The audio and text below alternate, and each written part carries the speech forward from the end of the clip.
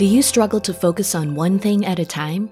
Are you constantly seeking novelty to avoid boredom? Do you know how to let your mind wander with intention? Your ability to focus on deep work is key to being productive. Your power to connect ideas is vital to being creative. Whether you're focusing or mind-wandering, you need to direct your attention to perform at your peak. The brain uses tons of energy to process data and make neural connections. Some parts are more activated than others when we deal with sensory input and make decisions. In a world that pushes us to do more, have more, and be more, it's a challenge to sustain our attention on one thing.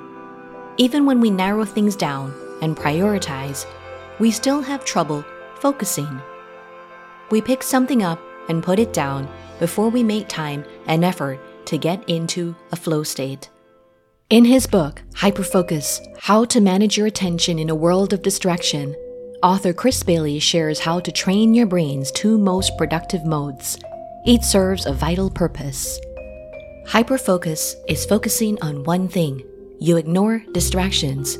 You block out everything else to focus on one single object of attention.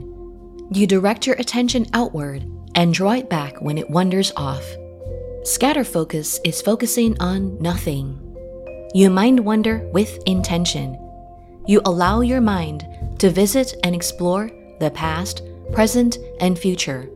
You direct your attention inward and welcome inattention. Chris Bailey writes, directing your attention toward the most important object of your choosing and then sustaining that attention is the most consequential decision we will make throughout the day. We are what we pay attention to. To control your attention, you must have meta-awareness. This is noticing where your attention is in any given moment. This is being aware of moment-to-moment processing in your mind. Dr. Amishi Jha, a neuroscientist and psychology professor, says a wandering mind is not a problem if you have meta-awareness or meta-cognition. That is, to be aware of your awareness, or to pay attention to your attention. She describes 3 types of attention: the flashlight, the floodlight, and the juggler, in her book, Peak Mind: Find Your Focus, Own Your Attention, Invest 12 Minutes a Day. The 3 systems work together and coordinate with each other to affect your focus. It's good to have both a focusing capacity and a broad, receptive, situational awareness orientation to the environment. You need to know when to use the flashlight and when to use the floodlight. You cannot use both at the same time. The flashlight or torch is when your attention is singular, narrow, and focused on one thing. You gather information on what you need, like a detail within a visual scene or the main pieces of a puzzle. The information becomes conscious thought when you direct your attention with the flashlight. The flashlight emphasizes content. With constant inputs, your mind needs to be able to filter out irrelevant data or pay attention to what you need to perform the task at hand. It has to keep out everything else while activating the sensory cortex on the object of focus. You take in certain parts of the environment and choose certain data over others to decide on a course of action. The floodlight is when your attention is broad, receptive, and open to whatever is happening now. It does not privilege any information, but privileges what is most prominent now. The floodlight emphasizes time. You need it to notice what is occurring and experience the here and now. You deframe and reframe a problem to create the best solutions. You objectively collect and evaluate information and deal with confirmation bias. The floodlight gathers contradictory information and dials down the assumptions before you decide what to do. The juggler is the manager and executive control system. It interprets the information and input from the flashlight and floodlight systems. It determines whether your goals and behavior are aligned. You zoom in or zoom out to shift your perspective. You consider the big picture or look for the tiny detail.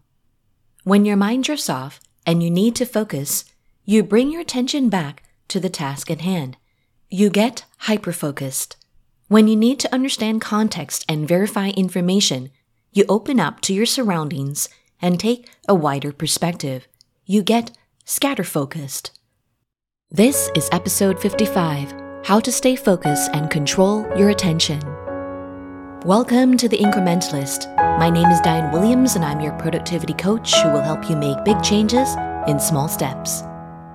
By nature, humans are not very attentive to a given moment. The old part of our brain controls our fight, flight, or freeze response to any threat. The newer, executive functioning part of our brain allows deliberate thinking, reflecting, and planning.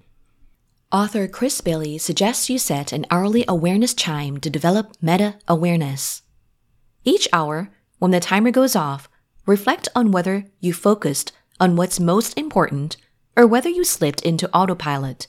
Where is your attention now? Is your attention where you need it to be? Here are 4 tips to build your focus muscle and direct your attention.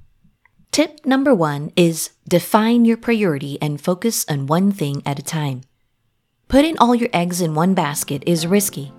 Saying yes to all the good opportunities and taking on more than you can carry lead to heavy overwhelm. Start narrowing down your options to the vital few. Say no or not right now. Renegotiate commitments and set the criteria for what deserves a definite yes. Start taking things off your priorities list until you are down to 3 for the day. This is the rule of 3. Then, depending on the value, time, effort, cost, and consequences involved, choose one thing to give your attention now. This will make it easier to focus.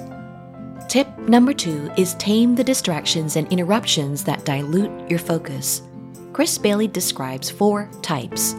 There are distractions we can't control and distractions we can control.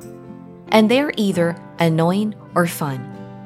The annoying distractions you can't control are mandatory meetings, noisy coworkers, and unscheduled visits. The fun distractions you can't control are impromptu invitations to enjoyable events and activities. Although you can't prevent them, you control how you respond to them. Bailey suggests you deal with annoying interruptions quickly and then get back on track, and enjoy fun interruptions that arise. To tame the distractions you can control, you deal with them ahead of time. They include email, text messages, social media, news feeds, and the internet. Use distraction blocking apps on your computer. Delete time-wasting apps from your phone.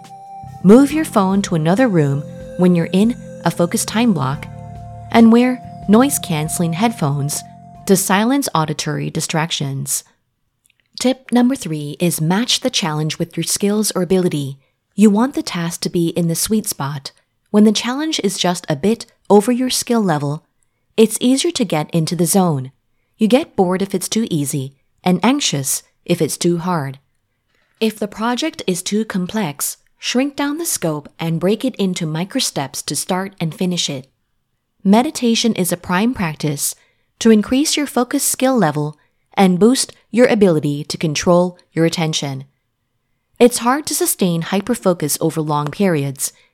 It takes attention to work on a complex task, a semi-complex task, plus a routine task, or a batch of routine tasks.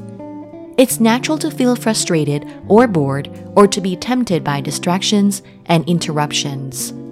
Meditation helps you to increase your working memory capacity, which is your ability to hold chunks of data in your mind at the same time. Meditation is best done in the morning when you want to start out with low stimulation, or in the evening when you're winding down for bedtime. In meditation, you notice that your mind has a natural rhythm and is naturally distracted. The brain has a novelty bias. For mental training, Dr. Jha recommends mindfulness meditation. In focused attention practice, you just notice your breath. You sit in an upright position, preferably with your eyes closed. As you breathe in and out, you use your floodlight to observe what stands out for you. Is it the movement in your chest, the air flowing in and out through your nose, the tightness in your throat? Point the flashlight on the sensation. When your mind wanders, use your executive function to redirect your attention. Or try open awareness meditation. You stay open to whatever arises in the moment. This could be sounds, memories, thoughts, feelings, and sensations. In this open monitoring, there is no judgment. Tip number 4 is allow mind wandering with intention. While hyperfocus is needed for analytic work and linear thinking, scatter focus is essential for creative work and non-linear thinking. You make space for ideas to form, incubate, and percolate. To get scatter-focused, you explore a problem from different angles. You write down your thoughts as they arise. You walk mindfully. You wait patiently. You let go of things you don't control. The earth rotates no matter what's going on in the world. War, famine, political upheaval, protests, and all. The weather changes no matter what you have going on in your day. It can be bright and sunny now, and gray and cloudy in the next few hours.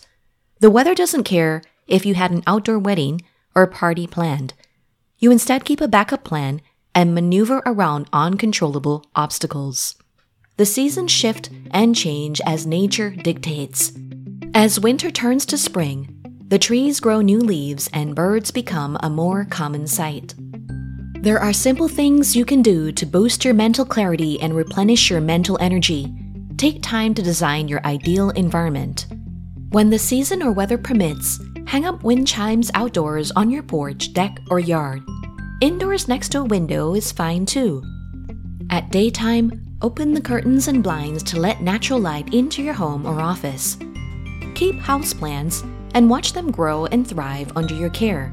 If you're a beginner, start with low-maintenance plants. Engage in habits, routines, and rituals that encourage your mind to roam freely, connect the dots, brainstorm ideas, and think more creatively and clearly.